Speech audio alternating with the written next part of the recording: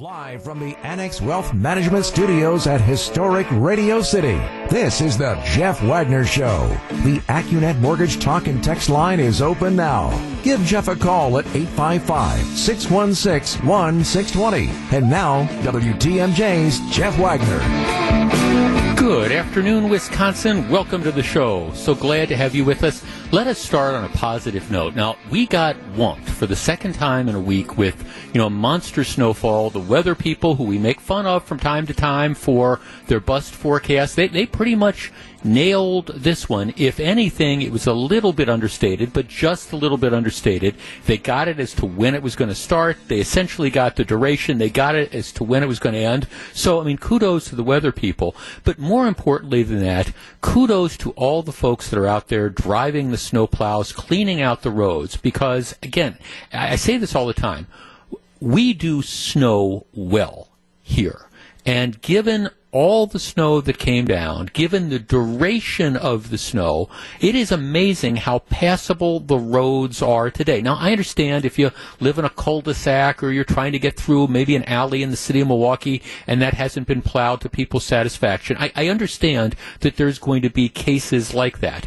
But in general, when you're talking about the main roads, whether it's the freeways or the main highways or the main routes of traffic, I think they've done a very, very good job. And I will tell you, there are a lot of areas, there's a lot of communities that if you got 6, 8, 10 inches of snow on top of, 6 or 7 or 8 inches of snow a couple days earlier, those communities would be absolutely paralyzed. And we're not. So kudos to all the people that were out there plowing the snow and salting the roads. It could have been a lot worse. And again, if you're saying, well, I can't get through my alley or whatever, they'll get to you. They'll get to you. But we got a lot of snow, and they did it well. If you don't believe me, just listen to the reports that you're going to get out of the East Coast over the course of the next couple of days with the snowstorm that has now moved there. And you're going to be hearing reports, in part because it's the East Coast, and that's where the media is centered. And so whenever something happens in New York or Philadelphia or Boston, it gets a lot more attention than if it happened in flyover country. But mark my words, you're going to be hearing stories for the next 3 days about trying to dig out from the snowfall, and we are essentially dug out. So credit to the DPW for doing their job. I got an interesting text from one of our listeners who lives in Ozaukee County, and I'm going to tell you her story, but it's actually this larger story about these COVID vaccines and why it shouldn't be as difficult as it is. And I do think it is fair to criticize the powers that be who have known that a vaccine was going to be coming for, the better part of 8 or 9 or 10 months. Ever since we started the whole COVID pandemic and we started dealing with ways to try to keep people inside so you didn't have it spreading, all those plans were in place till we could get a vaccine, coming. So you would think that for the last 9 or 10 months, we would be making plans to have the orderly distribution of vaccine. Well, you would have thought that, but that has not been the case. Here's the text, and this is Ozaukee County, but it's, I think, indicative of other counties as well. Jeff, the Washington Ozaukee Health Department has set up a system whereby you log in at 10 a.m. on a Monday, and only on a Monday, to register for your COVID shot. They sent out a very detailed letter telling you it has to be done online, and it has to be done either through Chrome or Firefox search engine. I took a pause to that, but then they sent me the thing, and yes, it says you can't use Internet Explorer. You can, which is what I would argue most people use. It's what comes with all the Windows computers.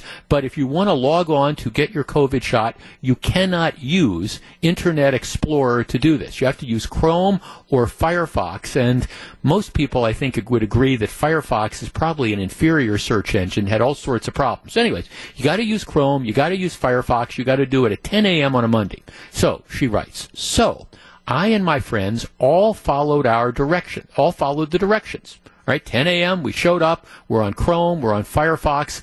No one could access the website on their laptops, on their phones, or their desktops. As many times as we tried, it would not connect for any of us. Then I tried physically calling the office, and I got a message that they were temporarily unavailable. So glad I'm a Zaki County resident, said with utter frustration and sarcasm.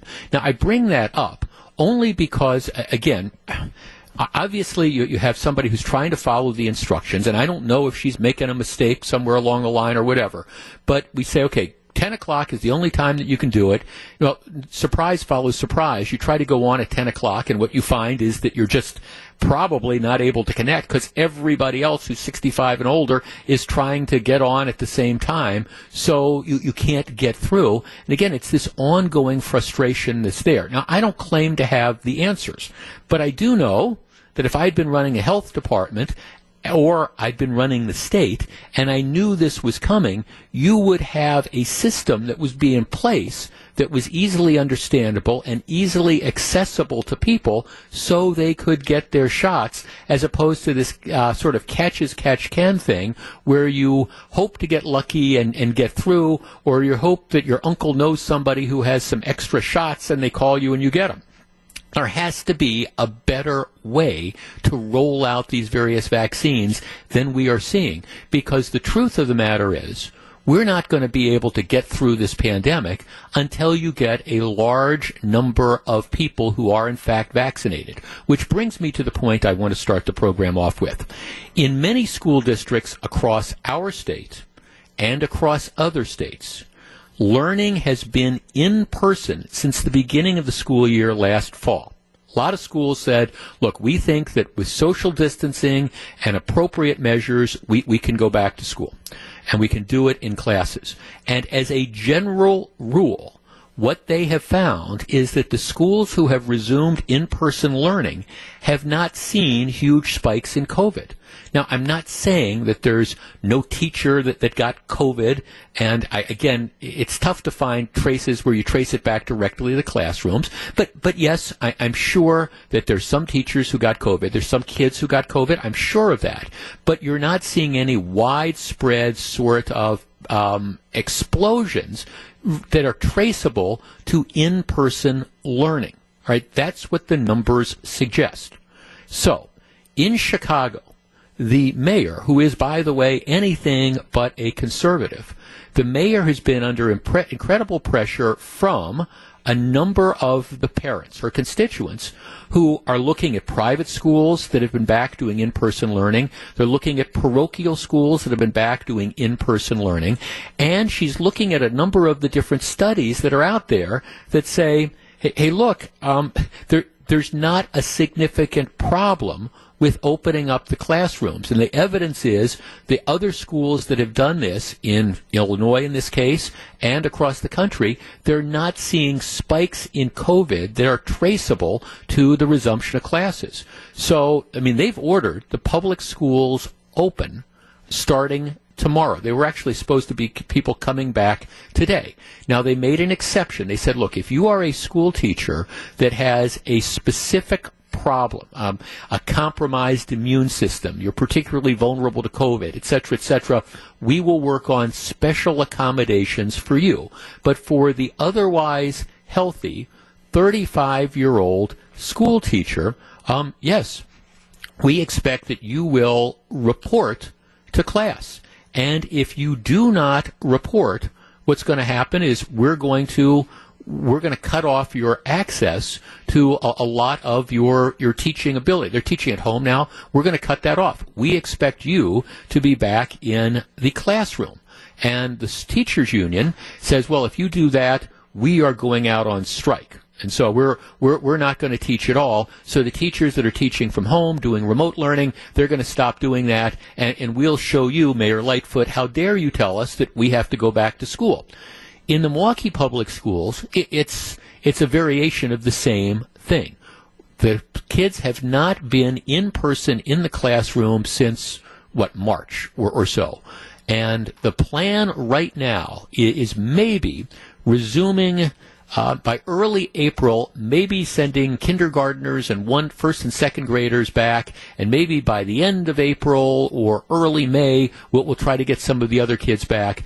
But that's just the plan. There's no guarantees. So best case scenario is you'd have kids back, best case scenario, for maybe a month, maybe a month and a half, if everything were to work out. And my guess is, as a practical matter, without pushing, MPS is probably not going to be open to full-time, in-person instruction till next fall, if then. All right, 855-616-1620. That's the AccuNet Mortgage Talk is the next line. Here is my question. Is there any good reason not to resume in-person learning now? Now, most of the studies that are out there suggest, once again, that the schools being resumed has not led to a significant resurgence or spread of COVID. And with social distancing and with mask requirements, what you see is a lot of schools across the country and a lot of schools in the Milwaukee area and the Chicago area, for example, that have been able to resume in-person learning, which I think we would all agree is better. They've been able to do it.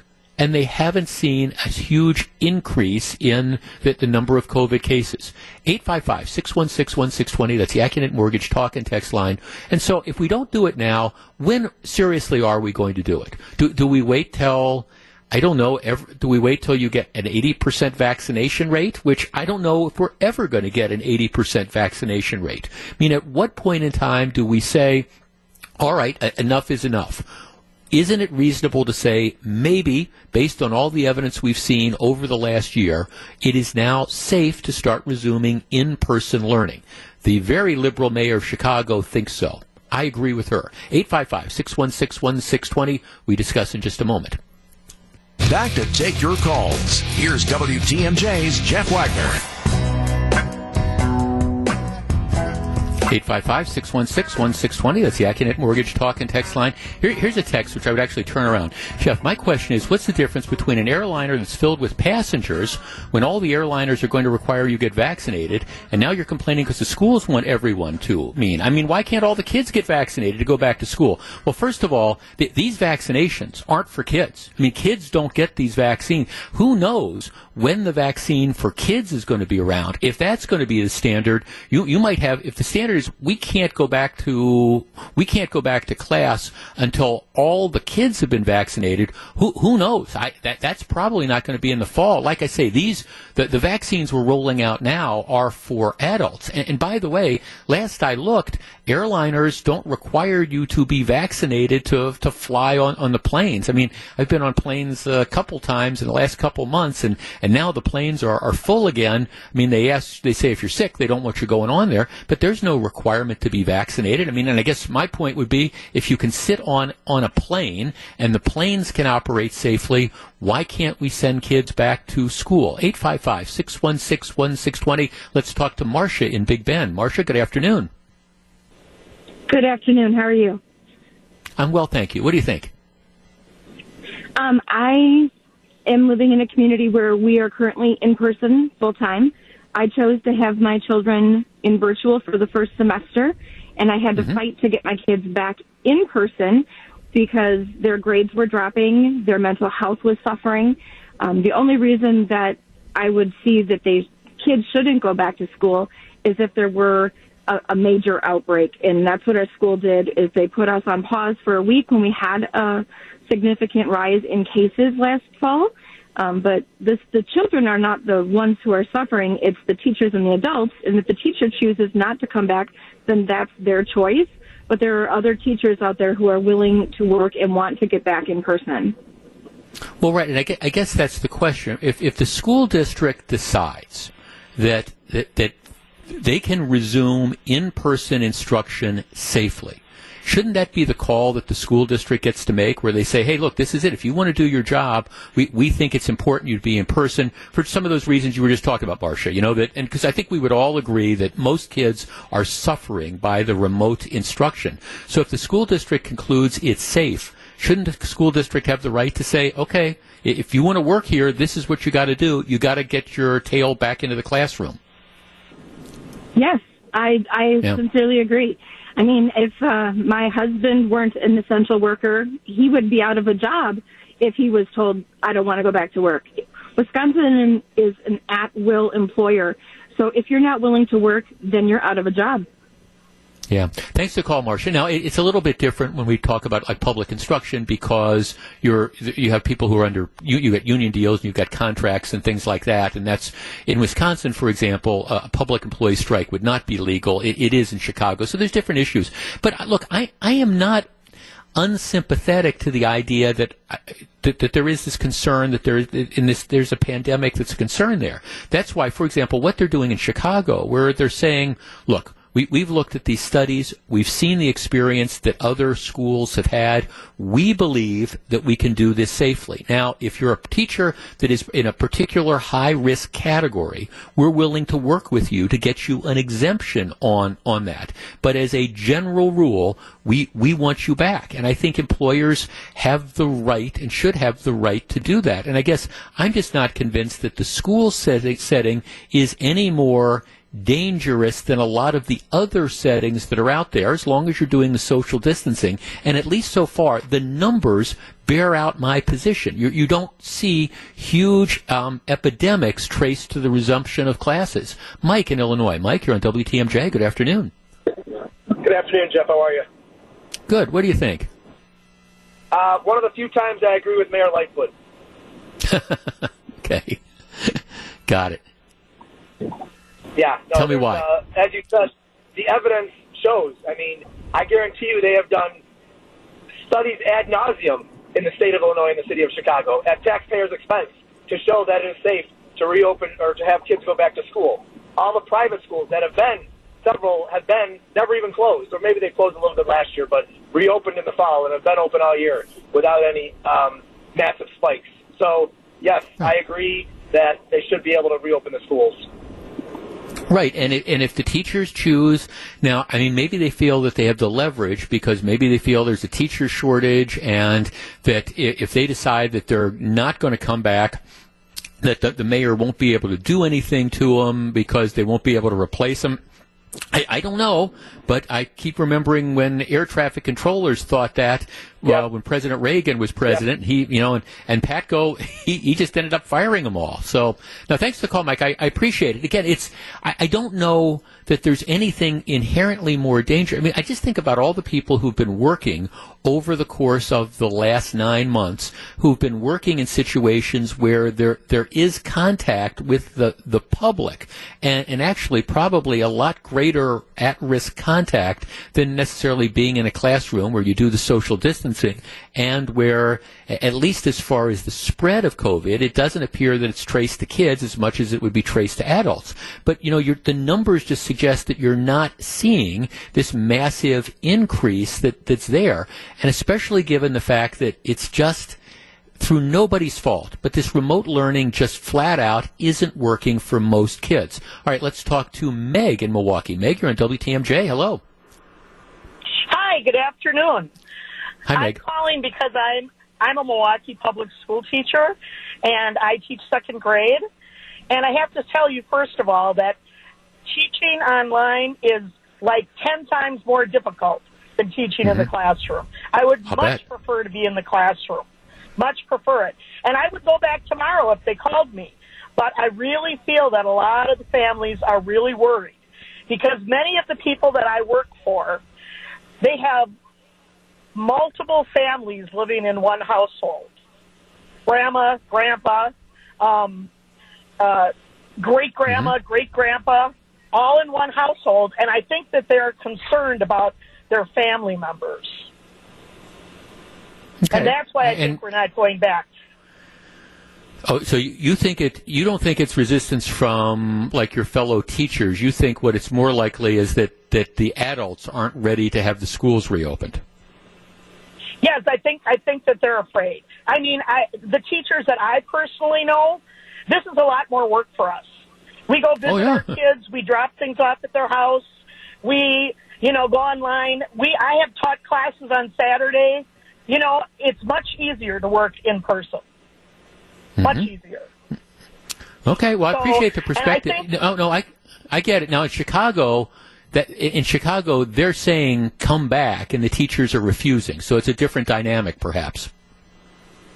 That's possibly so. Possibly so. Got it.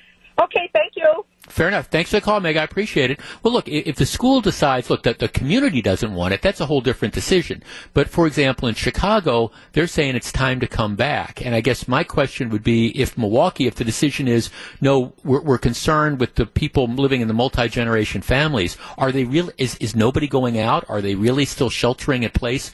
Bottom line is, it's hurting the kids, and we've got to get them back to in-person instruction. Back with more in just a minute. This is Jeff Wagner. Jeff Wagner on WTMJ.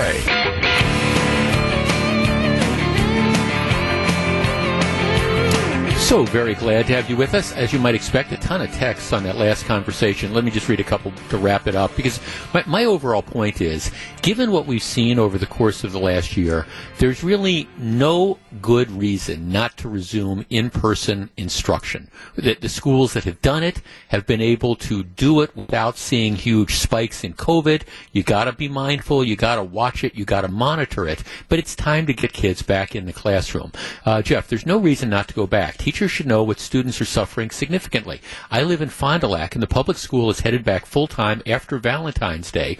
We are a Catholic school that's been 5 days a week since the school year started. Things are going well. Our school has practices in place that are keeping kids safe, and we are just now back to the art room and the music room, and even with Thanksgiving and Christmas break, we still didn't see a major surge. There's contact tracing being done. If someone tests positive, then some kids are set to virtual for those 2 weeks, and if a teacher is out, they are still teaching from home with a proctor in the classroom. Other schools need to get back. The academic slide is significant as far as what they're missing. Jeff, my grandson is in 3rd grade. He's been in-person school since September. No issues at all. No COVID outbreaks. Get them back in schools. Jeff, I think that the schools can't keep the kids socially distanced. I don't think there's enough room in the classrooms for the kids to go back to school safely. Well, I guess my question would be, if other schools all across the country are able to do this, why can't the Chicago schools? Why can't the Milwaukee schools? Jeff, my children go to parochial schools, grade school and high school, and have been in the classrooms all year. Yes, there have been a handful of cases of COVID, but nothing to close the schools down. If they can do it, public schools with all the money and public resources can do it. Jeff, Racine resident here, still not in person, but plan to go back in person in phases. Union is fighting that. Go figure. Yeah. Well, I'm just telling you, I think this is one where public sentiment is in the process of shifting. All right. Speaking of public sentiment shifting and how soon we forget.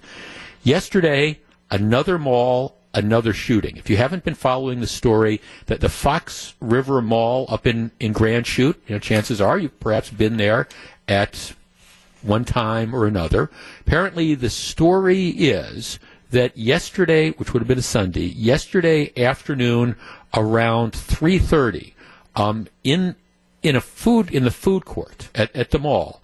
What happened is, at least allegedly, a 17-year-old, and they've got pictures of him that have been out there. His name is Desmond Ellis. The picture that they've posted as the police are looking for him shows this sweet-looking kid who's standing there making what appear to be gang signs, at least in the picture that I saw. But they believe that he is the shooter. He shot and killed a 19-year-old in the food court. He also shot a second person that was wounded but will survive. He took off. As you might expect, after the shooting, people start to freak out. He took off and was able to escape before the authorities were able to get there. They've identified the vehicle he was driving, and if you were listening to Eric's newscast just a couple of minutes ago, they found the car parked outside an apartment building. Now, they will find the shooter. I mean, this is one of these situations where he's 17 years old. Where is he going to go? So at some point in time, whether he's in this apartment building and the car is parked outside or whatever, they will find him and they will apprehend him. But for the second time in a couple months, we have a shooting inside a mall. Now, I got a text or two from some people who were listening to me after the Mayfair Mall shooting, where, again, same sort of situation. In this case, you had another 15-year-old, in this case, who decides to pull out a gun and start shooting at somebody who he didn't like or whatever, and they still haven't come out with all the details, but my guess is it's going to turn out to be a gang-related sort of thing once all is said and done. But regardless, you have a shooting inside the mall. Well, here you have another shooting, and this time it's a fatality. Now, apparently this was not a random shooting. At least the police are saying they believe it was targeted. In other words, the 17-year-old was there looking to shoot and kill the 19-year-old, which he was able to accomplish. But the larger point is he was able to get a gun in the mall. And as bad as this was, one dead, one injured, it could have been worse. Could have been a lot worse. Now, I've argued from the beginning that trying to put metal detectors in shopping malls is simply not practical. There's too many exits. There's too many entrances. You can't funnel everybody through one entrance. People are coming and going all the time. It's not like, I don't know, Miller Park or Lambeau Field or Fiserv Forum, where you've got a game that's starting at a particular time, so you know there's going to be a rush. I've just argued metal detectors are not flat out practical, which doesn't mean there's not stuff you can do, but in this particular case, metal detectors I don't think work. Well, after the shooting yesterday, I heard from a couple people saying, Jeff, do you still not think metal detectors work? And my answer is, yeah, I'm not an advocate for metal detectors in shopping malls. I think there are other things that you can do to be more proactive, including, again, limits on unaccompanied minors, which, in this case, it's a 17-year-old with a gun. Okay, 855-616-1620. That's the AccuNet Mortgage talk and text line.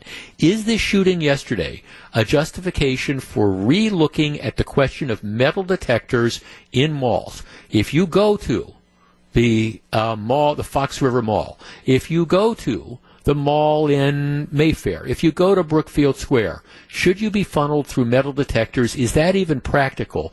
Or do we have to realize that, there are either better ways to deal with this situation, or alternatively, it's just a risk that we're going to take as long as you've got 17-year-olds that have access to firearms and are apparently willing to use them. 855-616-1620. That's the AccuNet Mortgage talk and text line. Again, I just don't think metal detectors work. We discuss in a moment. Welcome back to Jeff Wagner on WTMJ. 855-616-1620. That's the AccuNet Mortgage talk and text line.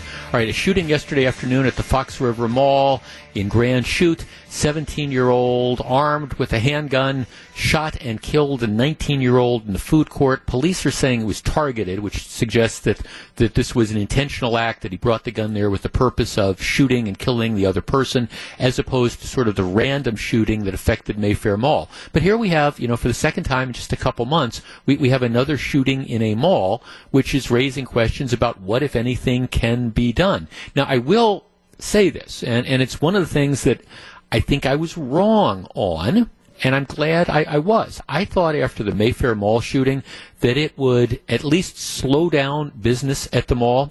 And I will tell you, at least anecdotally, I happened to be at Mayfair a couple times during the Christmas season after the shooting, and you couldn't have told, but if people were reluctant to go to Mayfair Mall because of fears of violence, you couldn't have proved it from the parking lot, and you couldn't have proved it from the stores that my wife and I were in. The places were just packed. So people, at least the threat of violence didn't keep them away.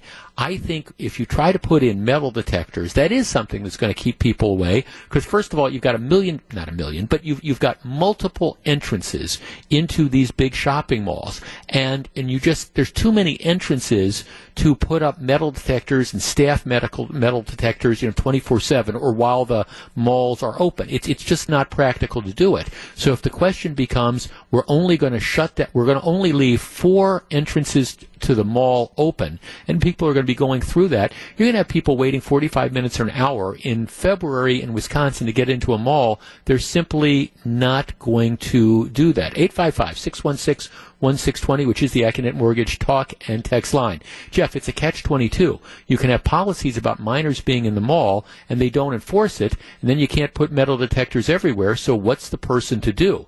My answer would be, you implement these policies and then you vigorously enforce them. If you're going to have a policy that says no unescorted minors, which, by the way, I think is probably a good thing, my sense is from what happened yesterday up in Grand Chute that food court, it was mostly kids that were in the food court at the time, anyways. I think what you have to do is you have to have a more aggressive security presence, and that's what they've done in Mayfair, and you have to keep unescorted minors out.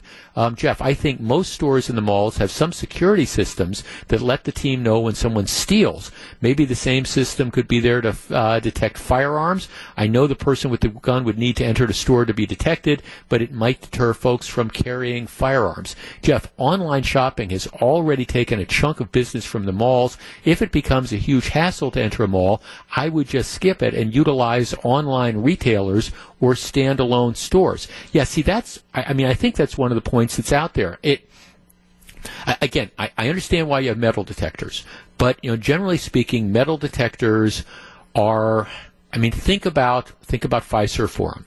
The game starts at a particular time. So they have a battery of metal detectors. You have people that are there during the rush, so they're there for that hour before the game. That's not how a shopping mall operates. You got people that are coming and going all the time. If you're going to only have one or two entrances to a Mayfair mall or something, what you're effectively doing is you're going to have people standing outside in snowstorms or in cold weather. That, to me, just isn't practical. Leslie in Milwaukee. Leslie, you're on WTMJ. Hi. Well, you make some good points. I would like to point out that it is possible for places, malls, to have metal detectors and guards on exits. I know this is done in Israel with also grocery stores and bank and pretty much every building there. Yeah. Israel's a different situation. Yeah. Security in Israel is complete. Well, there's bombing. Security in Israel. Israel just has a different approach to freedom of movement, just simply because of the conditions that are in Israel, and how the history of the country, sure. True. It doesn't take very long. There's very rarely a huge long line, and perhaps maybe on our Black Friday that would probably be a problem. However, you're right. It would cost, and frankly, I probably would not go to. Well, I don't go to the mall now. So this is probably not going to make it more attractive for me and some other people, but it can be done, but you have to limit the number of exits. Every store can't have an exit. For example, you can't be able to go through Barnes & Noble and the usual entrances. It would limit things. Oh, right, dramatically. And I guess and then the question becomes, would people end up putting up with this? Let me ask you this, Leslie. Do you, when you go out and about, do you feel unsafe when you do go to malls or stores around here? I would feel unsafe being at Mayfair Mall because of the history of violence that has occurred there. Yes. Yeah. Got it. No, thanks for the call. I appreciate it. And again, I appreciate the pair. Right. Israel, of course, that's on my bucket list. I have some very, very dear friends who go there a couple times a year, and they've offered to take me and show me around. And at some point in time, I very much want to go. But, of course, Israel is just a different sort of situation where you have this country that's surrounded by enemies that want you blown off the face of the map and all the different bombings and stuff. And so, security is completely different in a place like Israel. But we're not Israel. And I guess that's the thing. How much of our individual freedoms are we going to be willing to give up? To me, I would start with policies that keep unescorted minors out, not just for the shootings, but the fact that, if you look at a lot of the trouble that occurs in malls, it's kids with too much time on their hands. And the malls, I don't mean to be elitist here, but let's face it, the malls are there to conduct commerce. And as I've said this before, what you want is, the last thing you want is shoppers, particularly suburban women who are some of the driving forces behind shopping. The last thing you want is suburban women feeling unsafe to go into a particular store. That's one of the things that helped kill Northridge. We've talked about that many, many times over the last couple of decades. That's one of the things that killed them. You don't want to see that happen to any of these other malls. But in order to do that, you need to have, I think, a huge security presence, and you need to not allow unaccompanied minors. Because, these last two shootings, look, and I understand, it could be a 28-year-old with a gun, I get it, but the last two shootings at Mayfair, it was a 15-year-old with a gun, and yesterday it was apparently a 17-year-old with a gun. Jeff, maybe Mike in Northwest Side says maybe food courts and individual stores can put up metal detectors. Jeff, I'm more aware of my surroundings lately, but I agree that no unaccompanied minors is a more plausible way to do it. Jeff, I have to say that no matter the cost, metal detectors should be looked at for public safety. Any deterrent is better than none. This stuff is out of control. Jeff, just this past Saturday, I had one item to get at the Mayfair store. I arrived at noon, parked close to the store location. I literally ran into Mayfair, got my item, and left as quickly as I could to get out of there. The whole time I felt scared because of the mall shootings. I'm sorry, but that is my reality. That is my reality today. Jeff, I'm quite familiar with the Fox River Mall. I even worked at the now extinct movie theater and structure. I never felt unsafe there, but now I'm definitely rethinking that. Minimally, they need less entrances, less stores, targeting young people, and perhaps more age restrictions. Yes, Jeff, I felt way more safe anywhere in Israel than I feel anywhere in Milwaukee. I live in downtown Milwaukee. It's just, it's a different philosophy brought on by the different conditions in the country. I don't know. It's frustrating that we continue to have these stories, but I'm afraid that they are, in fact, not going to go away. And in this particular case, you've got a 17-year-old who's murdered a 19-year-old. They will catch the kid. Hopefully, this won't kill the business at the Fox River Mall. But what they're going to have to do, I think, is plan ahead. And we forget these things. I remember, I'm never going to go to Mayfair. I'm scared to go to Mayfair. And like I say, over Christmas time, at least anecdotally, those times I were there, Mayfair was absolutely packed. The parking lot was packed. So maybe this is an acceptable risk. I think that there's a middle ground, but it starts with not allowing unaccompanied minors in the various stores, because to do that, leads to trouble. All right, when we come back, are we doing people a favor by not making them pay rent? The ACLU is extremely, extremely unhappy. And has COVID killed cash? I will explain, and we will discuss. That's all coming up in just a couple minutes. Don't go anywhere. This is Jeff Wagner, WTMJ. Live from the Annex Wealth Management Studios at historic Radio City, this is the Jeff Wagner Show. And now, WTMJ's Jeff Wagner.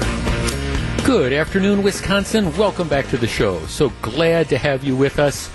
All right, I have changed my habits over the last couple of years, and in the last year, not so much because of COVID, but because of air travel. I am not adverse to using credit cards, and I use credit cards a lot.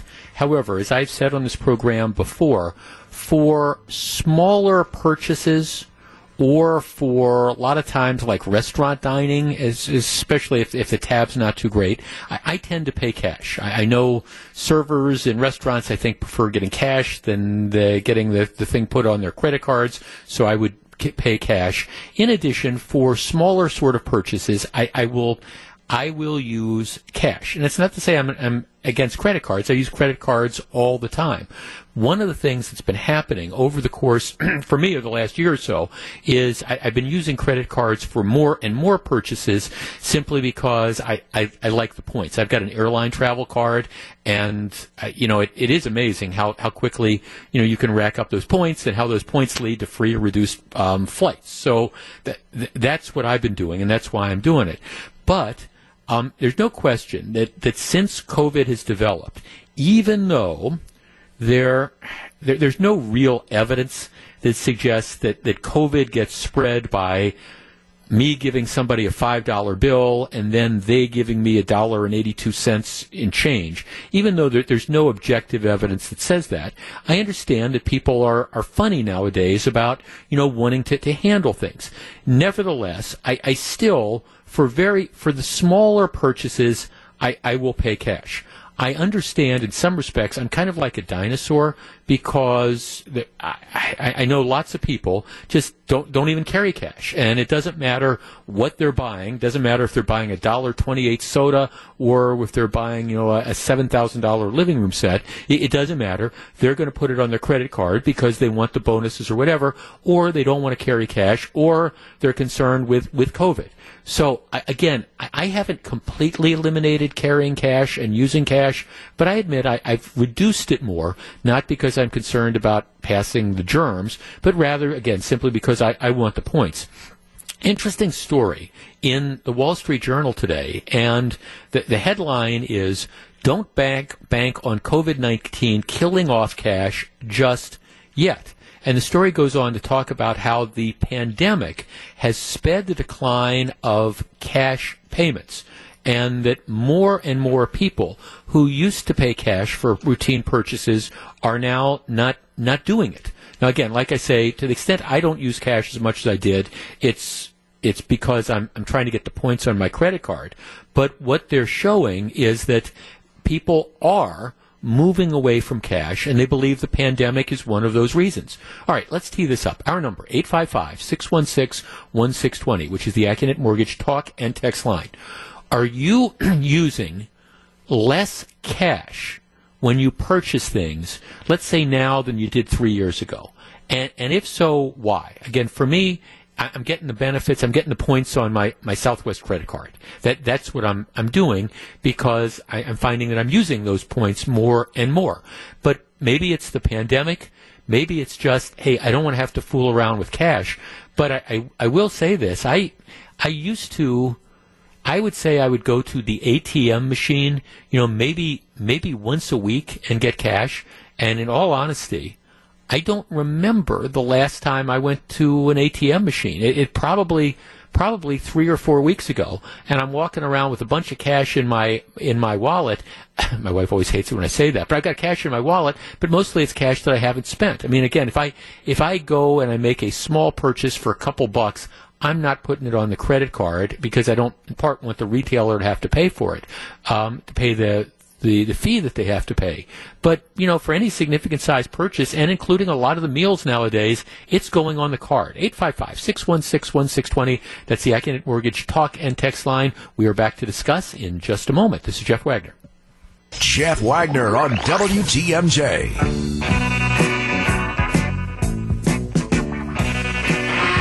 855-616-1620, which is the Acunet Mortgage talk and text line. Jeff, I use my credit card exclusively. I'm not really worried about COVID, but I love my 5% cash back. I will say, however, that when I used cash more, I was more aware of my spending. Jeff, I was always a cash person, but now I'm using my credit card more often because my credit union only has their drive-through open. The line is always a good 10 to 15-minute wait. I recently got a debit card so I can get my needed cash at the time machine. Of course, we're showing our age there when we use the phrase time machines.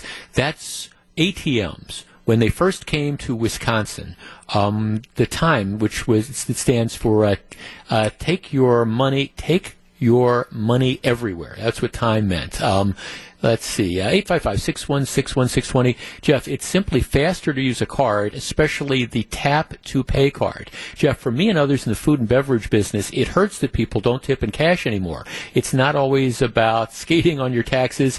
Okay, mostly it is. But sometimes you do need walking cash. That's pretty funny. Jeff, I use cash for all small transactions. I now won't go to retailers who do not accept cash. Jeff, since I haven't been going to Potawatomi, the casino, I don't really need cash, and I don't miss it. Jeff, cash is king during the holidays, so I don't have a huge credit card payment in January. Let's see, 855-616-1620. Jeff, I feel bare if I don't have at least a little cash in my wallet. Yeah, and I would say I'd lump myself in the same category. I haven't completely given up on cash, and my switch to the cards, it's not because of COVID, but I think this is hastening some people getting away from it. I'm looking at this study. Let's see. It says that, okay, in 2019, people used cash for 26% of all payments. Right? In 2012, cash was 40%. So that's a significant decrease in 7 years. And my guess is it's going to be substantially lower when they look at it for the last number. Okay, 855-616-1620. Chris in Milwaukee. Chris, you're first. Hello. Hey, how you doing, Jeff? Real well, thank you, sir. What do you think about this? What I think about this is I come from a tale of two worlds. I'm a performing musician that works for cash, and I've been a merchant service representative for the banking industry where I sold credit card processing. Okay. And credit card processing can, and you know, you say when you're talking about this and you're like, hey, guess what? People spend more money on credit cards. The industry standard is we spend 30% more when we use a card because we don't keep track of what we're spending. And I'll just tell you, I just left one of my favorite restaurants in the city, and I usually use my card, and then I tip in cash. Because I've been in and out of the service industry for a long time. So that's kind of how I roll. Right. So, yeah, you know, and I've started actually doing that on occasion, too, where, you know, you'll pay the bill on the credit card, and then I'll always write, you know, where it says gratuity, I'll write, you know, tip left in cash or something like that. So it doesn't look like I stiffed somebody, but still, then you'll leave the cash there because you know they like to get it. Do you think this trend is going to continue? Do you think more people are going to be moving away from using cash?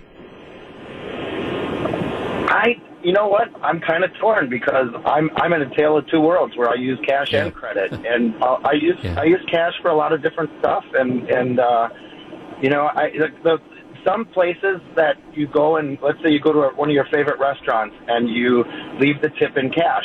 Some restaurant owners will actually make you deduct the fee that you pay off of the tip that you take. So, like if somebody leaves a $20 tip and there's a $2.08 service charge that comes from the bank for that transaction, that server's going to pay it.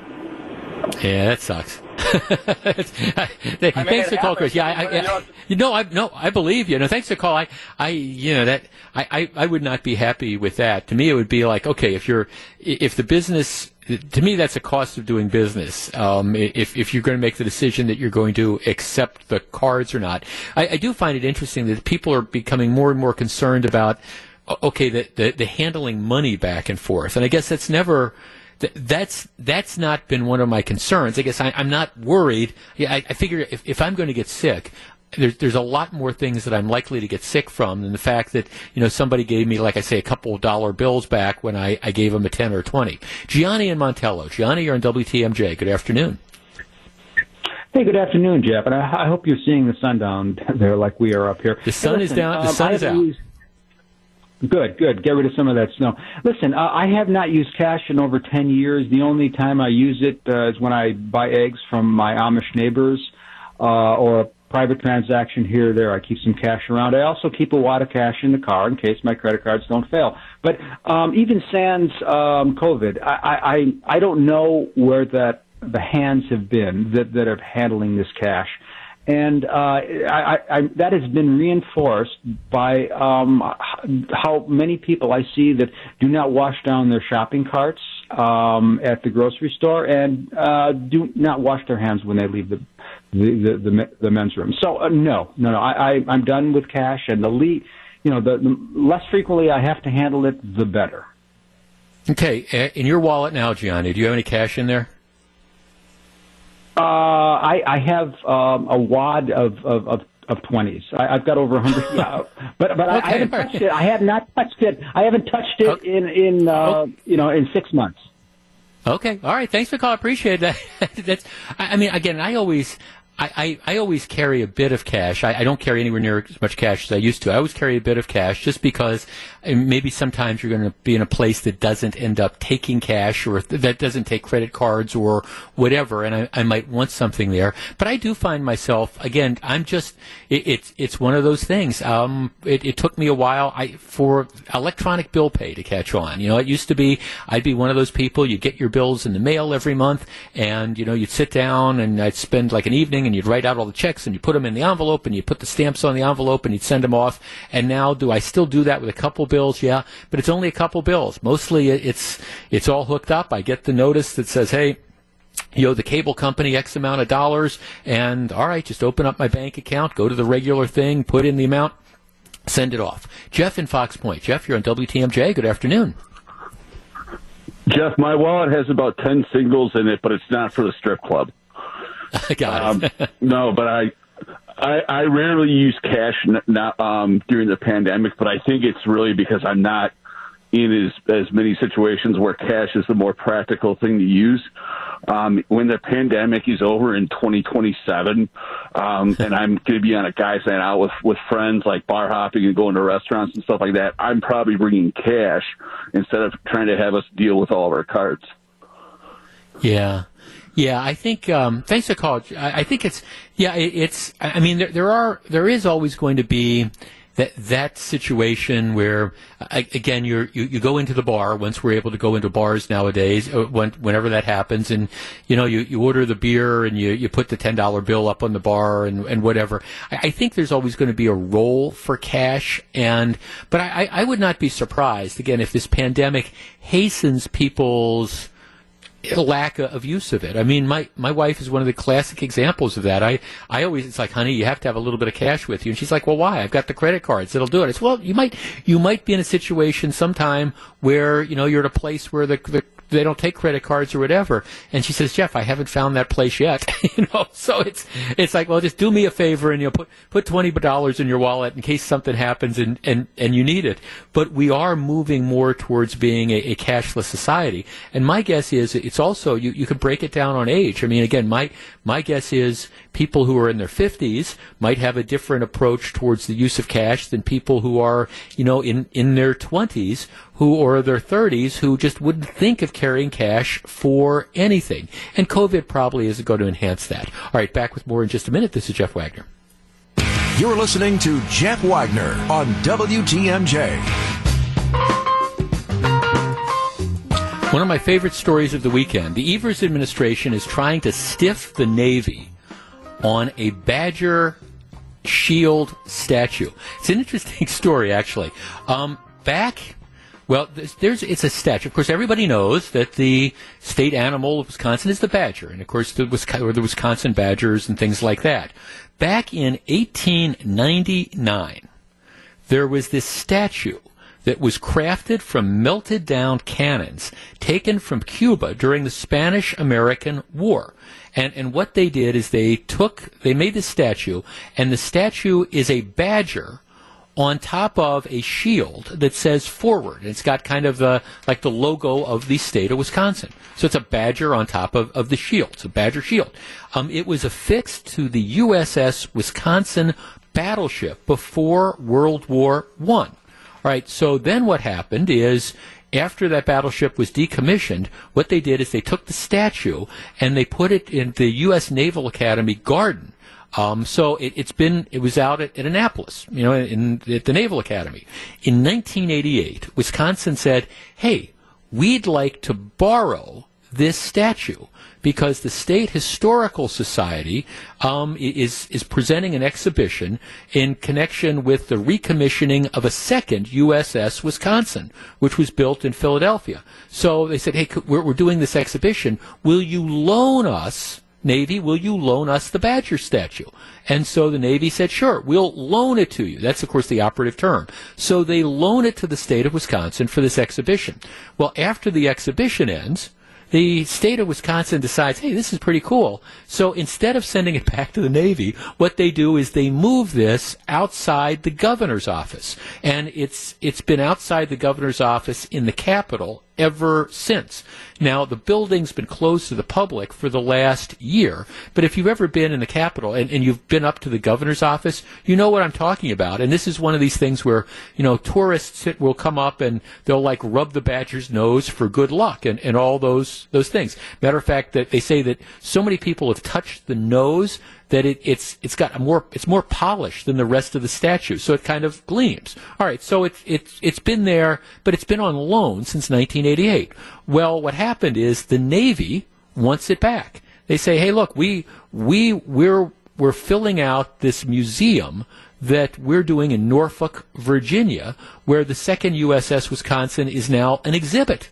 So we want this statue back because, after all, we loaned it to you in 1988. And now we want it back. And the state has apparently decided to say, pound sand, even though we borrowed this, we're not giving it back to you. So the Navy said, well, I'll tell you what. Here, look, we'll extend it through like mid-September.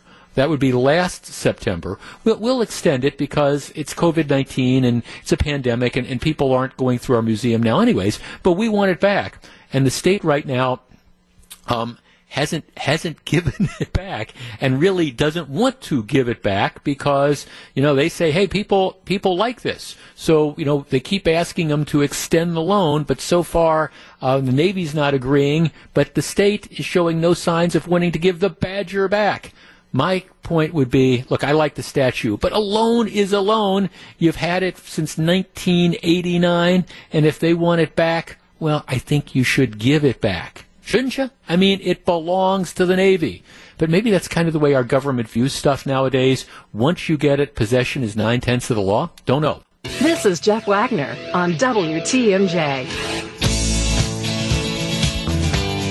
855-616-1620, which is the Acunet Mortgage talk and text line. All right, late last week, the announcement came out that the Waukesha County Sheriff's Department had hired former Wauwatosa police officer Joseph Mensah. Officer Mensah, of course, was the officer who found himself facing a bunch of controversy because he'd been involved in 3 shootings over a 5-year period of time. All the shootings had been investigated. All the shootings he was cleared, determined to have acted appropriately. But yet he became the target of some of these sort of social justice warriors who decided that we want Mensah out, and when the powers that be in Wauwatosa refused to remove him, then it was we want the Wauwatosa Police Chief Barry Weber out, and when the mayor, who is not a conservative, supported the police department, well, we want the mayor out. And so ultimately what ended up happening is that Mensah cut a deal with the Wauwatosa Fire and Police Commission where he resigned and he got a severance. I at the time said I thought that was the best for all parties, because even though he had done nothing, in my opinion, which deserved to getting fired, he was going to be the hot potato. You know that moving on from that point in time, that there would be people in the community who would never, ever accept his legitimacy, and they'd be looking for him to screw up, or they'd be looking to try to induce him to screw up. And I thought it made just an untenable situation, so I thought it was best that Officer Mensah left. The Waukesha County Sheriff's Department said, hey, he applied for a job here.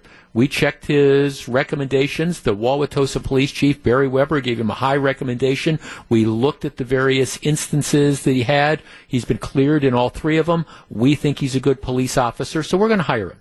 And we discussed this when it first happened. There has been a predictable reaction since then from a lot of the usual suspects. I'm looking at a story here. The People's Revolution, that's one of the groups that was involved in helping organize protests and closing down Mayfair Mall and those things. Here's what they say about it. There are no protections for the community from killer cops. Wauwatosa found some place to tuck Mensah away so that he would not be their problem, but close enough to watch if he blows a whistle. This will be a huge liability for Waukesha financially. Mensah is now being paid by 2 police departments for murder. This is America. They also took to Facebook to call out the horrible decision. Black and brown people will continue to be targeted until officers like Mensah are held accountable for their actions. Let us pray that a 4th victim and family won't suffer from his actions. Of course, Joseph Mensah is black, but let's not let the facts slow us down. Let's see. The Milwaukee Alliance Against Racist and Political Repression, whatever that might be, released a statement calling for Mensah to be fired. Serial killer cop Joseph Mensah clearly has found his home in Waukesha, but his most appropriate home would be in jail, writes one of the founders of this. Let's see. The ACLU is unhappy. Securing some measure of accountability for Officer Mensah took months of sustained action from community members. He received a $125,000 settlement from the Wauwatosa Police Department budget to leave the department. For him to simply relocate and get the same kind of job with another department is disheartening and dangerous. This is the ACLU. After seeing such deep and recent concern across the entire country about the systematic need for police accountability, it's hard to understand the logic behind this example. It goes on and on. Other people who've been calling for Mensah's arrest, etc., etc. But you get the idea. The usual suspects outraged that the Waukesha Sheriff's Department has decided to hire Joseph Mensah. Our number, 855-616-1620. That's the Accunet Mortgage talk and text line. Okay, let's tee this up. Is this a position? Should the sheriff have decided, look, I'm not going to hire him? Doesn't matter if he's qualified for the job. Doesn't matter if he comes highly recommended. Doesn't matter if the instances that some of the groups that don't like him for have been thoroughly investigated and all determined to be, hey, he was acting within his scope, didn't do anything wrong. I mean, should the guy be blacklisted because some of these groups don't like the fact that he was involved in these different situations, even though each of the three shootings was determined to be justified? 855-616-1620. That's the Accunet Mortgage talk and text line. My take on this, look, I think the guy deserves to make a living. Now, am I a little bit surprised that he decided to stay so close to home? Yeah, I am. Candidly, I thought he'd resume his career in law enforcement, but might have been looking for somewhere outside the metropolitan area. All right, but having said that, I mean, he did nothing wrong. At what point in time do we put the scarlet A on the guy's chest? Are we at a point where we say, okay, because some of the mob doesn't like some of the things you did and decided to make you a political punching bag, does that mean that you can't make a living in your chosen occupation, which is law enforcement? And my answer would be no. And I actually give the Waukesha County Sheriff, Eric Severson, I give him credit for saying, look, I'm not going to give in to the mob. The guy is qualified. He comes recommended. I'm going to treat him like I would any other deputy. 855-616-1620. That's the Accunet Mortgage talk and text line. Let's start with Rob in Greenfield. Rob, you're first. Good afternoon. Hi, Jeff. Hi, Rob. I think it's inconceivable that they wouldn't hire him. I mean, if you pull a gun out on a police officer, threatening him with lethal force, I mean, you have to know you're going to be down on your back. I mean, there's no excuse, you know. I mean, there's no excuse that you didn't understand that, you know, pulling a gun out on a police officer could get you shot, you know. And the guy had but Bob, three drugs. No, and I don't. Right, yeah, I don't disagree, but look, here's the deal. You know, you say it's inconceivable. This is clearly a decision which in some circles is not going to be politically popular. So you know that you're going to have all sorts of people that are going to be ragging on the sheriff. It would have perhaps been easier just to pass on Mensah, but I actually give I give Eric Severson credit for being willing to take a chance on the guy. He ran towards action. You know, he put himself in danger. He ran right to the problem. You know, I mean, you can't, you know, train that or, I mean, that's commendable, you know, that he would pursue somebody like that. Thanks for the call. I appreciate it. Well, you know, it is, and I've mentioned this on the air before, and I don't think I'm telling tales out of school, because I talked to Chief Weber about this, and I don't know if this was part of an on-air conversation or one of the ones we had off-air, but you know, I said, look, here's the deal. We all know people who've been in law enforcement for their entire career who never have to pull their service weapon. They never have to fire a shot. And I understand the conventional wisdom as well. This guy must be trigger happy because he was involved in 3 shooting incidents in 5 years. And the point that Chief Weber made, which is, by the way, a very good point, is, look, officers don't get to pick and choose what calls they go on. Officers get the call. Hey, you got to show up at Mayfair Mall. We've got this situation involving, a bunch of, kids, and somebody's got a gun. All right, and then one of the people pulls a gun. All right, you don't ask to get in that situation. You get the call saying, hey, it's 3 o'clock in the morning and we need you to go check out this car that's parked in Hart Park. So you go over. I mean, you don't know that the guy in the front seat of the car is going to have a gun that he points at you. I mean, it's all these, the police officers don't get to pick and choose, where they end up going. And so that's why you have to look and say, all right, did the officer do anything wrong? I have a text here. Jeff, how can you say he did nothing wrong? He killed 3 people in 5 years. Take guns from cops. They are not the judge, jury, and executioner. How can you say he did nothing wrong? He killed 3 people in 5 years. Take guns from cops. Oh, that's going to work out really, really well. So let's have the cops not have guns so that when the bad guys point the guns at them, they know that they can get away with it because the police won't be able to defend themselves. No, the question isn't, did he kill 3 people in 5 years? The question is, was his use of force unjustified in any of those different situations? And if it was, well, he deserves to be held accountable. But in this case, it wasn't. 855-616-1620. Jeff, the officer did his job. Just because some people don't abide by the law, as you always say, life is tough, get a helmet. Jeff, he was not found to be at fault for the shootings. He has a right to work. I give the sheriff credit. He's doing what he thinks is right. Jeff, he was found innocent in all 3 cases. Well, actually he was found that he was found to not have done anything wrong. No reason not to give him a job. I think that's the point. Let's see. Jeff, years ago, a Milwaukee police officer had to resign. I can't remember his name or what he did, but Grafton hired him. No issues. That's what I heard. I guess you just kind of look at this. Jeff, let's take away the locks from the doors as well. Somebody says, well, Jeff, it works for Australia, Japan, and England, where we don't have the police officers that are armed. Well, we're not Japan, and we're not Australia, and we're not England. And if you can figure out a way to take firearms out of the hands of all the different bad guys who are using guns to commit crimes, first figure out a way to get guns out of their hands, and then we can start talking about taking guns away from police officers. But that's the start. Don't think we're close to that point at this point in time. Back with more in just a minute. This is Jeff Wagner, WTMJ. Welcome back to Jeff Wagner on WTMJ. I remain fascinated by the impeachment process and what's going on in Washington, D.C. Now, we've talked about this before, and I know many of you disagree with me on this.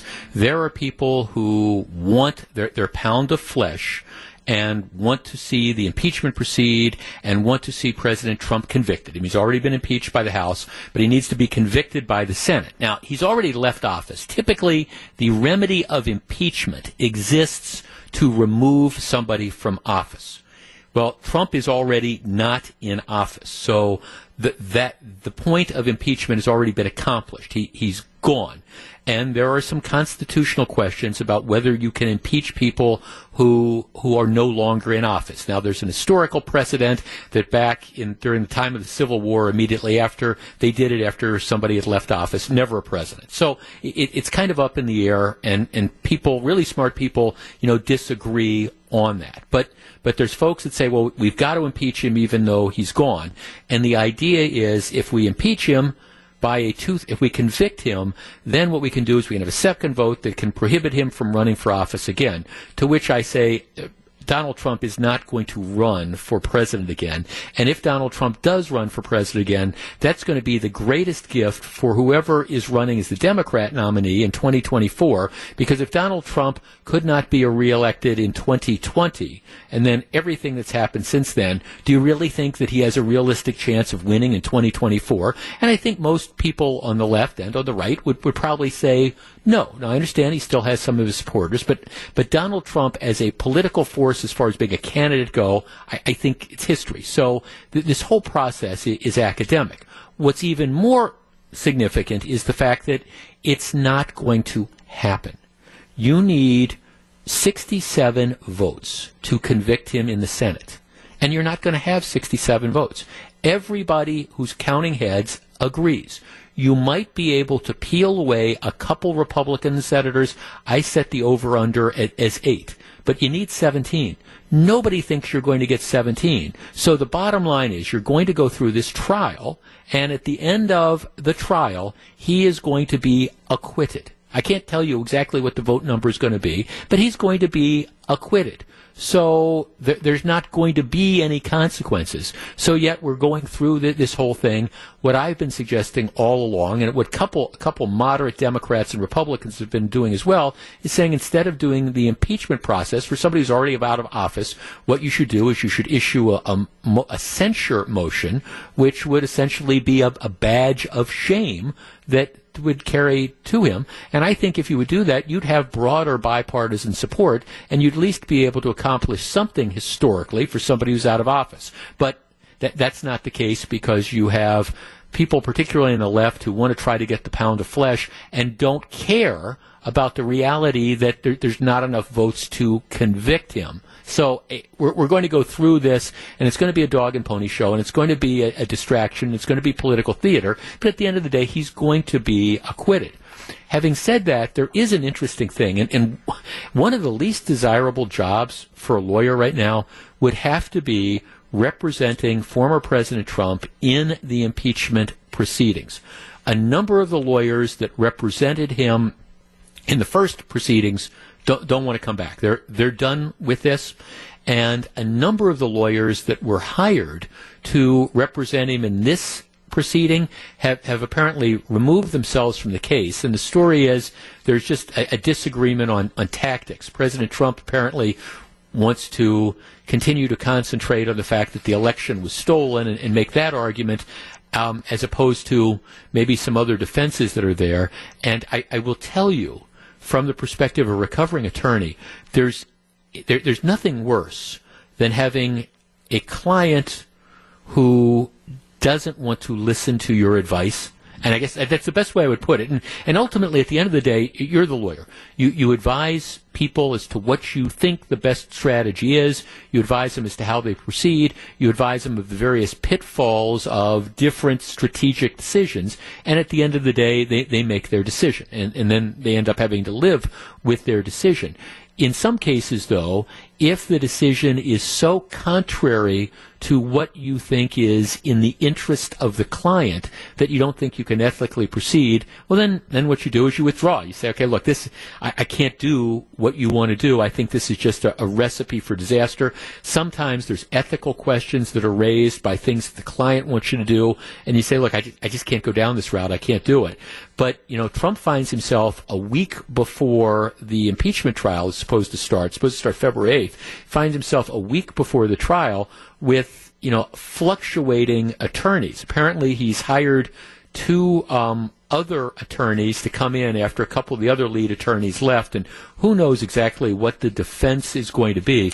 I will say that representing President Trump would probably be a very, very difficult job, simply because he's a guy who likes to call the shots, and he has historically surrounded himself with lawyers, the Michael Cohns of the world, who do what they're told instead of necessarily doing what they think is in the best interest. There's also the other issue about getting paid. President Trump has a history of stiffing people who have done business with him over the years, including lawyers. So I guess when I've been reading these stories, and I saw that there's a couple new attorneys who are going to come in and take over the case on short notice, I guess I was thinking that, my best advice to them would be, first of all, be prepared to have a thick skin, and secondly, get the money up front. Because I have a feeling that, whatever the fee arrangement is, whatever's agreed to, one way or the other, because we all know how this is going to turn out. The results are pretty much preordained. My guess is that, after the trial ends, if you're sending bills to President Trump down at Mar-a-Lago and you're hoping that they're going to get paid, I wouldn't be holding your breath. So if you're expecting to be paid for this, get the money up front. good advice in lots of legal situations. I think really good advice in this particular situation. All right, when we come back, we got a lot of stuff coming up in the 2 o'clock hour of the program, including who is Marjorie Taylor Greene and what are Republicans supposed to do with her. Stick around. This is Jeff Wagner.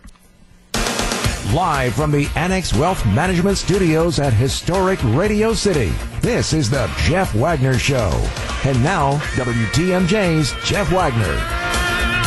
Good afternoon, Wisconsin. Welcome back to the show. During the break, I was sort of channel surfing, and I was looking at some of the major news networks, the Fox News, the CNNs of the world, and you watch some of this stuff, and it really does show the East and West Coast bias that you have, because if you watch some of these reports, you would think that they'd never seen snow before in New York City. Now, don't get me wrong. This storm that hit us yesterday, that was a big snowstorm. It snowed a lot and for a long period of time. And as I said at the start of the show, it's just another example of how I think we do snow really well around here. The fact that, roads are passable. And I understand there might be some alleys that the plows haven't gotten to and stuff. But given how much snow we got, on top of how much snow we got about a week ago, I think the DPW and the people responsible all throughout this area have done a very, very good job. Well, New York City is getting whumped. I mean, they're getting whumped, and maybe it's even a little bit more intense than what we got. So I'm willing to concede that. But you would think they never saw snow. I mean, I'm looking at all these reports, and trust me, if you watch the national news tonight, this is all you're going to see. Huge snowstorm hits Times Square, and the governor declares state of emergency, and it's just like, okay, it's a lot of snow, I admit it, but it's just snow. But because it hits New York, or because it hits Philadelphia, and that's the East Coast, well, that's why this is a big story. Not, hey, we got a bunch of snow in Milwaukee. You get a bunch of snow in Milwaukee, or even Chicago, and it's like, all right, let's get the plows out, let's deal with this. But here, oh my gosh, it's snowing really hard, and look, these cars are spinning, and the taxis can't get people to their workout places and things like that. It's kind of like, okay, we maybe those of us who live here in flyover country, maybe you could take some things from us. And again, if you just want to see the attention of the media, oh my gosh, this is the biggest story in the world because it affects us, those of us who live here. Bottom line is, get better snow plows. This week's sponsor for Jeff Wagner's Home Improvement Showcase, presented by Great Midwest Bank, is All-American Window and Door. They're the experts at making your dreams a reality. You know their number, 262-255-7170. You can also find them at allamericanwindow.com. All right, Marjorie Taylor Greene. Who is Marjorie Taylor Greene? Well, if you follow the state of politics, you know that she's the latest person who finds herself, in some respects, deservingly, in the firing line of the cancel culture. Marjorie Taylor Greene is a newly elected congresswoman from Georgia. Marjorie Taylor Greene is also, and I'm going to say this at the risk of offending some of you, she's also a complete and total nut job. She's a kook. And she's elected to Congress. She is a Republican, but she's been one of these nut jobs who's been floating around kind of on the periphery of politics for the last several years, touting things like endorsing QAnon, which is that kind of nutty right-wing movement that believes that, Donald Trump was a messiah sent to defeat Satan-worshipping, child-abusing deep state villains. She's, over the last several years, she's promoted a conspiracy theory that blames the wildfire in California on a space laser controlled by a prominent Jewish banking family. She's suggested that the Obama administration used MS-13, that's the South American gang, henchmen to murder a Democratic National Committee state member. She's dabbled in truthism. She's contended that various school shootings were false flag operations. She's a kook. And if people on the right are upset with that, well, you got to get over it, because she's a kook. There are kooks on the right, just like there are kooks on the left. She is a kook on the right who has managed to get herself elected to Congress. And it's a whole sort of circuitous story as to how she ended up winning, but she's there right now. So the question becomes, what do you end up doing with her? She's in the firing line from a lot of people on the left who are pointing to her craziness. And the more you look into her background and the more you find things that she tweeted out or put up on Facebook a couple years ago, they're in the process of scrubbing this, but the more you find just sort of these bizarre things that, again, make it really clear that she's a nut job. There's just no nice way to put it. So what's happening is you've got people on the left who are saying, what we need to do is we need to expel her. And what Congress can do with a two-thirds vote, you need 67%. With two-thirds vote, you can expel duly elected members of Congress. Now, this almost never happens, and the only time it as a general rule, it would ever happen would be if somebody was convicted of a crime. You know, you commit a crime while you're in Congress, while you're elected, and so that gets you expelled. In this case, you'd be expelling her for things she either believes or has said in the past that presumably the electorate knew about at the time they elected her. So, but at the same time, for Republicans, even I think the most hardcore conservative Republicans out there look at a lot of this stuff and say, we don't want to be identified with a lot of the stuff that this woman has espoused, including not just the crazy ideas, but other stuff that you could argue was racist or was anti-Semitic or whatever. So the question becomes, what do you do with somebody like Marjorie Taylor Greene? Do you expel her? And my answer would be no. At the same time, do you do something to try to marginalize her? And one of the things that Republicans could do is they could strip her of her committee assignments. You know, the Republicans decide who gets to sit on different committees. And there's nothing that says that she has to be, she's on the Education Committee. There's nothing that says that she has to be on the Education Committee. If you wanted to marginalize her, but not toss her out of Congress. Because the scary thing is, with the cancel culture, once you start tossing people out of Congress based on their ideas or their expressions, the question becomes, where does it end? And she's already playing kind of the martyr card, saying that they're trying to cancel her. She's part of the cancel culture, and they're trying to come out after her. Where the truth is, she's just so far out there that I don't think anybody really wants to be standing next to her. Now, there are people on the left that are whack jobs as well. The member of the squad, that Congresswoman Ilhan Omar, she's a left-wing nut. She's got a history of anti-Semitic statements. She's a nut job in perhaps a different vein than Marjorie Taylor Greene is. But, nobody was talking about expelling her for Congress. And last time I checked, she still sits on committees. Our number, 855-616-1620. That is the Accunet Mortgage talk and text line. Should Republicans try to rein this woman in? And the only way you really do that is by marginalizing her. 855-616-1620. I don't think she should be expelled, but I do think it's important when you have members of Congress on the right or on the left who are just so far out there, complete and total whack jobs. I think for your party to have credibility, unless you want to spend the next 2 years with the media asking every Republican in Congress, gee, did you just see what Marjorie Taylor Greene tweeted out? Or did you see what we've just found that she posted 3 or 4 years ago? What do you think, Mr. Republican Representative or Ms. Republican Representative? Unless you do something to try to indicate institutionally that you're not on board with this and that you recognize that she's crazy, even if you don't want to come out directly and say she's crazy, but that you recognize she's crazy, you're going to spend nothing but the next 2 years answering questions about this. 855-616-1620. That's the Accunet Mortgage talk and text line. Remember in the movie The Sound of Music, there's this song about, how do you handle a problem like Maria? Well, okay, the Republicans do have an issue. How do you handle a problem like Marjorie Taylor Greene? We discuss in just a minute. This is Jeff Wagner, WTMJ.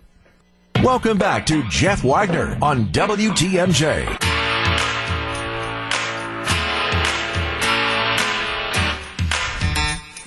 855-616-1620. That's the AccuNet Mortgage talk and text line. Jeff, do you think the people that voted her in are just as crazy as she is? This is scary that there would be that many people who could be brainwashed into believing this stuff. Get rid of her now. Okay. Look, I'm the first to tell you, I think she's crazy. Maybe not in a technical sense, but these ideas she espouses are crazy. At the same time, she was elected. And for the scary part is, I don't think, if you've got evidence that she committed a crime or something like that, and that's where you've had expulsions before, corruption, but nobody's saying she's corrupt. We're just saying that, she's got these ideas that are just complete whack job sort of things. To me, what you do is marginalize her. It's not a basis for going in and saying, we're going to remove her, because where do you draw the line then? Do we then say, hey, Ilhan Omar, she said all these anti-Semitic things, she's a nut job, we're going to remove her as well? Isn't that the job for the people? All right, let's start with Mike in Milwaukee. Mike, you're on WTMJ. Hi there. Hi, Mike. I totally would want her to go.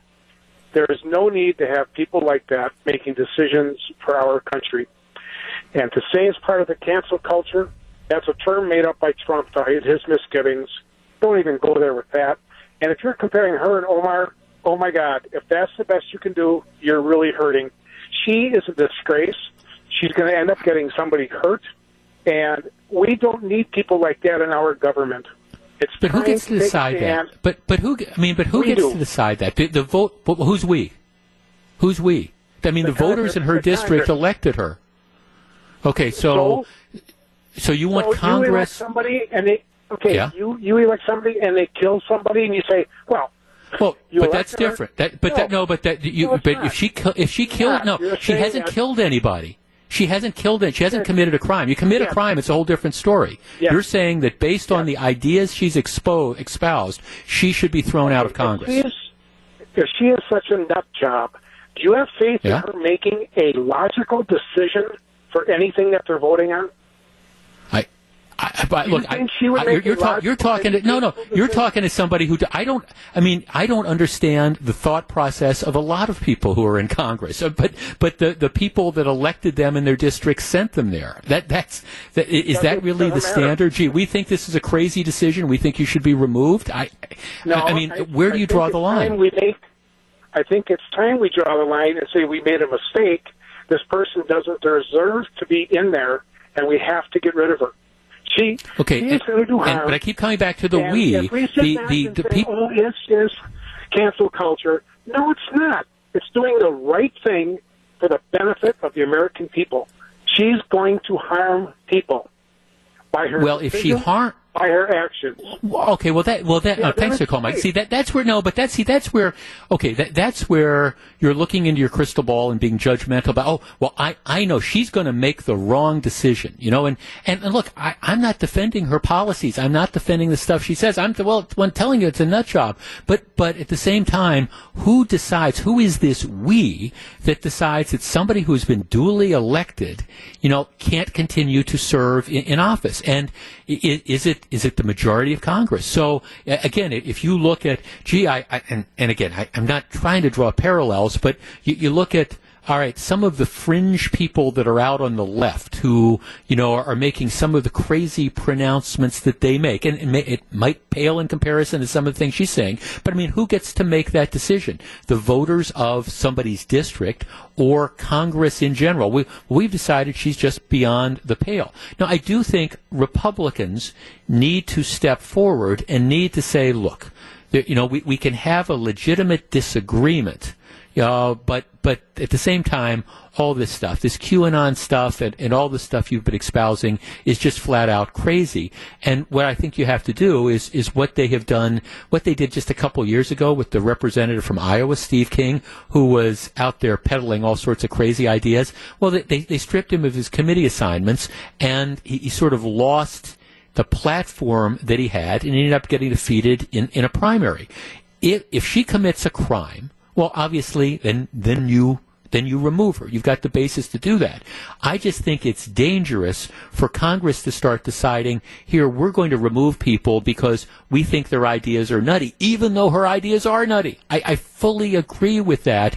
But yeah, this is an element of the cancel culture. And by the way, Mike, the cancel culture is real. It's not something that was just made up by Donald Trump. The cancel culture is real. It's out there, and it's going after a lot of conservatives, period. Now, including, it's also some liberals have gotten swallowed up in it too. So there is this real cancel culture that's out there. Now, you might argue that she deserves to be canceled because she's so far beyond the pale. But the cancel culture is coming for all sorts of people, and if you're not part of the progressive, let's toe the line, you could be somebody that finds yourself caught up in that. I think she needs to be marginalized. But I think you marginalize her by taking away her committee assignments. If you want to censure her, that's what happened to Joseph McCarthy. All right, I'm open to a thing of censure, although I think the concern with her is you censure her and she will wear that as a badge of honor. Say, hey, look, they're trying to take me out. Look at this. Look at what they did, and she'll use that as a basis to try to increase her profile. To me, you want to marginalize her. If you try to remove her from Congress, that makes her a martyr. I also don't think that that's appropriate. I don't want to be removing people from Congress based on the things that they espouse. If they're espousing crazy stuff, what I want to do is I want to identify that, and then you want to marginalize them, and then wait for the next election and let the voters do what the voters want to do. In any event, I'll be curious to see how the whole Marjorie Taylor Greene story plays out. But the sooner the Republican Party can distance themselves from her, the better it will be. Back with more in just a minute. This is Jeff Wagner. This is Jeff Wagner on WTMJ.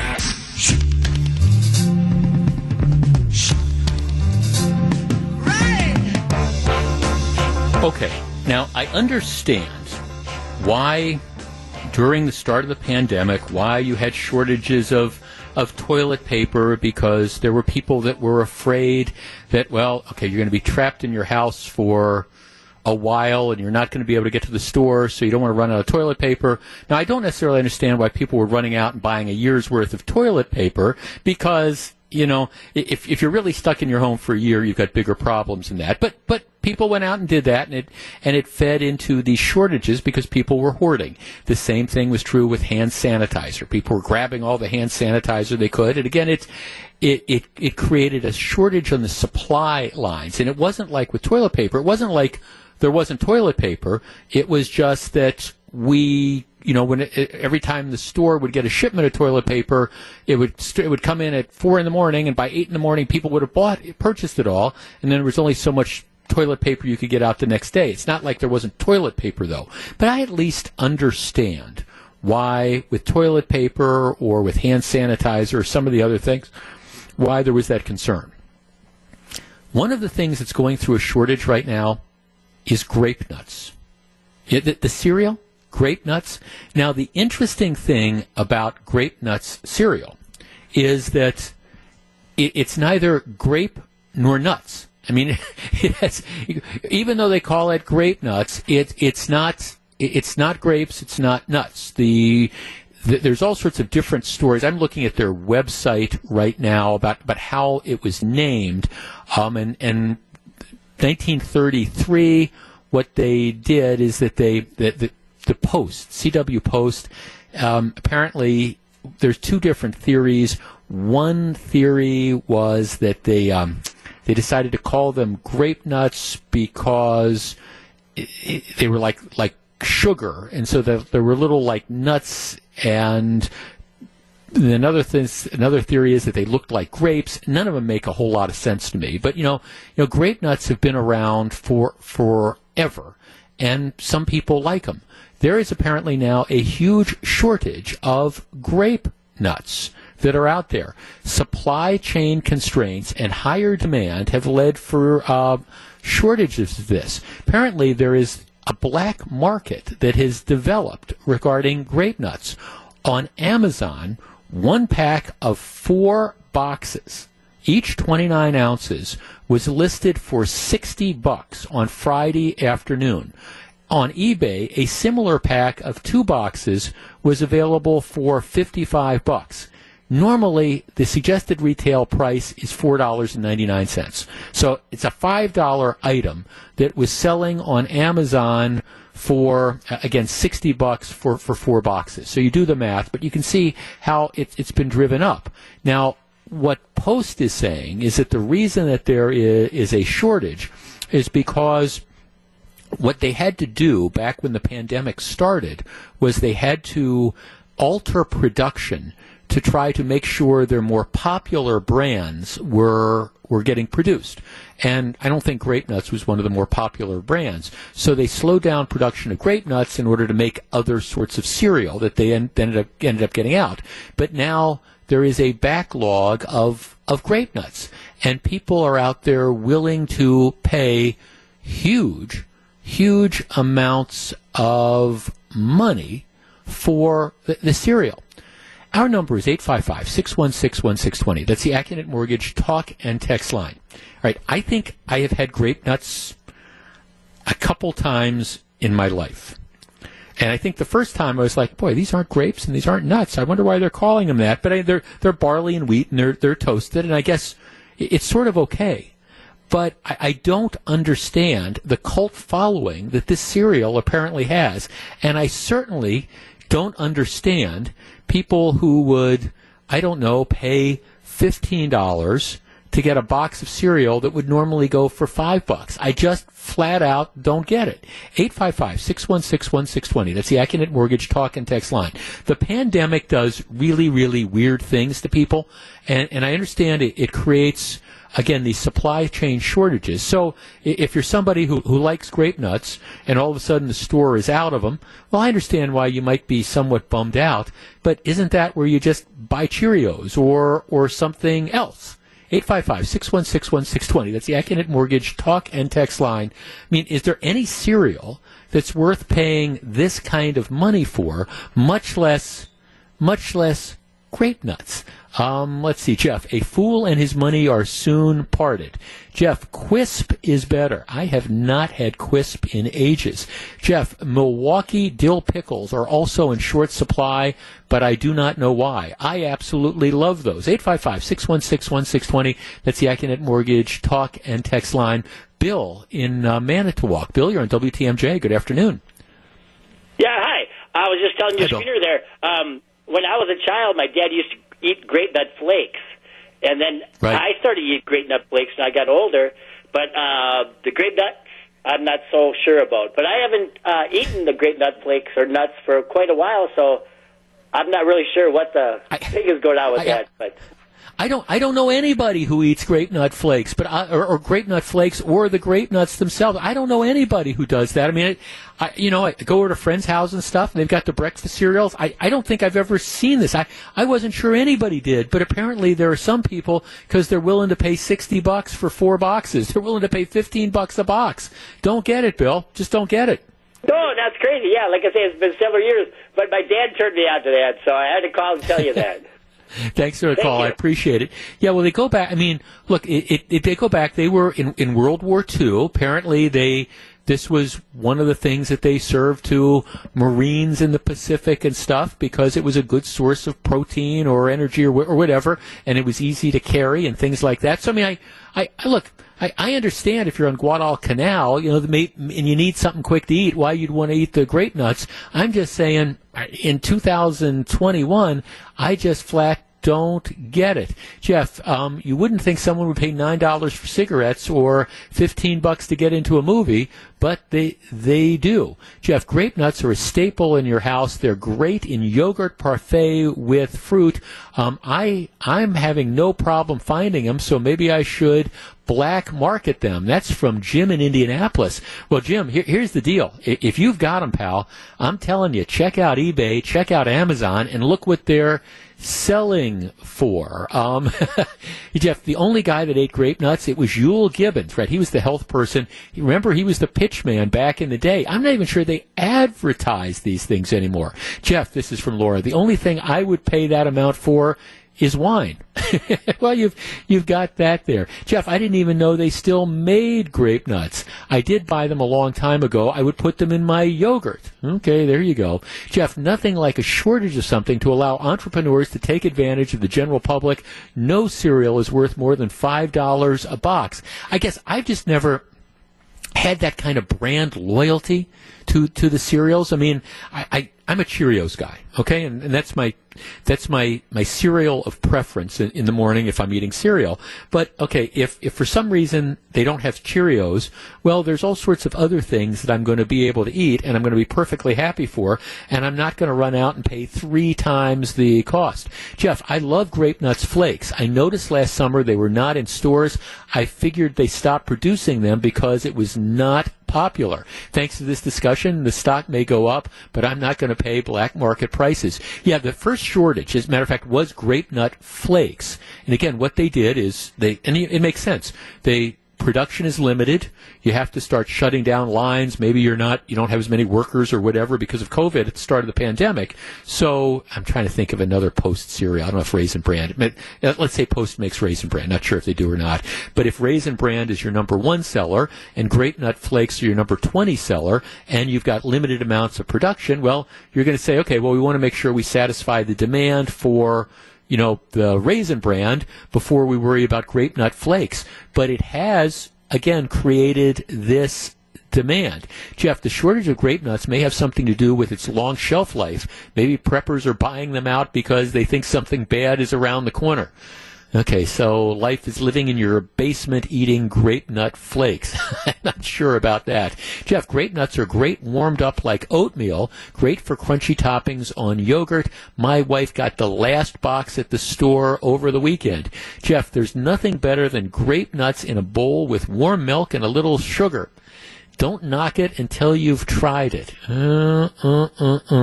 Jeff, talk about gouging. 9mm pistol ammunition is going at $70 per box. That is for the cheap stuff. Jeff, just try to find cream soda. I haven't been able to find that for 8 months. I do not remember the last time I don't remember the last time that I had cream soda. Jeff, grape nuts taste great, but they'll break your teeth if you don't let them sit in milk for an hour. Jeff, I used to eat grape nuts hot in wintertime, but that was a long, long time ago. Jeff, if grape nuts was the only cereal in my house, I think I would rather starve. Jeff, my dad ate them. Laugh out loud. Could it be due to high fiber? Don't know. All I'm saying is it's the latest shortage that is out there, and there are people, whether you want to say exploiting the shortage or whether you want to say it's a free market economy, I'm just telling you, if you're a Grape Nuts fan, be prepared to pay through the nose for them. Back with more in just a minute. This is Jeff Wagner. Jeff Wagner on WTMJ. I really do appreciate you spending the last couple hours with me on a cold but sunny Monday afternoon. And again, if you listen to long-term forecasts, I'm trying to be that optimistic glasses half full guy. It is already February 1st, and I understand we got whumped twice with big snowfalls last week. And if you look at the long-range forecast, this upcoming weekend, we're supposed to get that blast of Arctic cold that some of us have been waiting for, all winter. But it is February, and even if you get it, it doesn't last that long, or hopefully it doesn't last that long. And again, February is only 4 weeks long. We're already starting to move towards spring. So if you, like me, are not a fan of winter, we're getting closer to the end, even though there'll be some rough spots. No question about that. Okay, I understand nowadays that the thing, if there's stuff out there that we don't like, that the immediate reaction is we're going to rush out and protest this. And here we're going to take to the streets to complain about this or that or the other. And you see it coming from the left and you see it coming from the right. And I regularly denounce some of the craziness that I see coming from the left with some of the different protests that emerge, and then some of the destruction that follows in their wake. Well, the same thing is true of the right. And I think, we would all be better off if maybe sometime people just decided to stay home. And there's a classic example of that over the weekend. We're doing vaccinations, and we all understand that the way the vaccine has rolled out in Wisconsin has been appalling. I've been very critical of Governor Tony Evers. He's had 9 or 10 months to get a plan in place, and they didn't. And I think that's a fair criticism. But Evers isn't alone. There's other governors all over the country who've done a lousy job of this. Maybe you can say the federal government did a lousy job if you want to blame Donald Trump, if you want to blame Joe Biden, even though he's only been in office for a couple weeks. Okay, that's fine.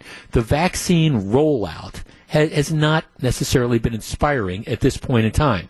So over the weekend, what they decided to do is they're going to open in California, and California has been hit very, very hard by COVID, particularly Southern California. So what they do is they say, okay, we're going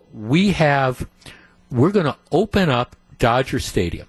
Okay, Dodger Stadium in Los Angeles, we're going to open this up as a COVID-19 vaccination site. And what we're going to do is we're going to allow people to make appointments and they can come and they can get vaccinated. Well, apparently what happened is this was going to be one of the largest vaccination sites in the country. And what happened is they had to close it down because you had 40 to 60 demonstrators that appeared at the stadium and were yelling and screaming about the masks and about COVID being a scam and about the vaccine being dangerous and things like that. And they're out there and they're screaming and they're creating a disturbance. And as a result of this, they've got to shut down the vaccination site.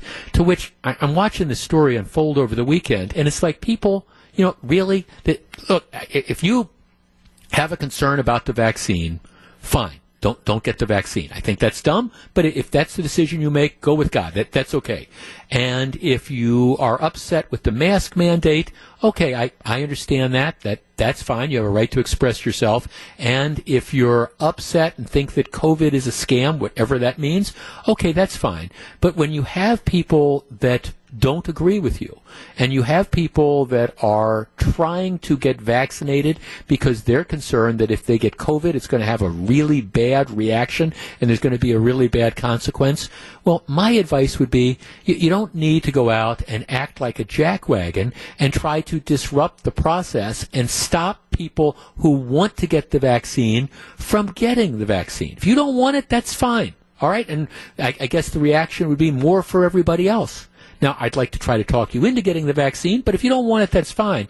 But showing up and trying to shut down an operation where, they're hoping to distribute about 8,000 doses of the vaccine daily, and they came there and they ended up being so disruptive that it had to shut down, and so there are about 2,000 people who otherwise would have been vaccinated weren't able to get vaccinated. And I look at all this stuff and I say, what do you think you are accomplishing with this? If you don't want it, fine. Don't take it.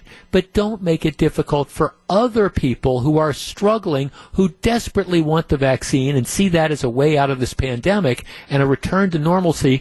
Don't be showing up at Dodger Stadium and yelling and screaming and making a jackwagon of yourself. Sometimes if you feel the urge to protest, my advice would be, just like Nancy Reagan said in the 80s when it came to drugs, when you feel that urge to protest about something stupid, just say no.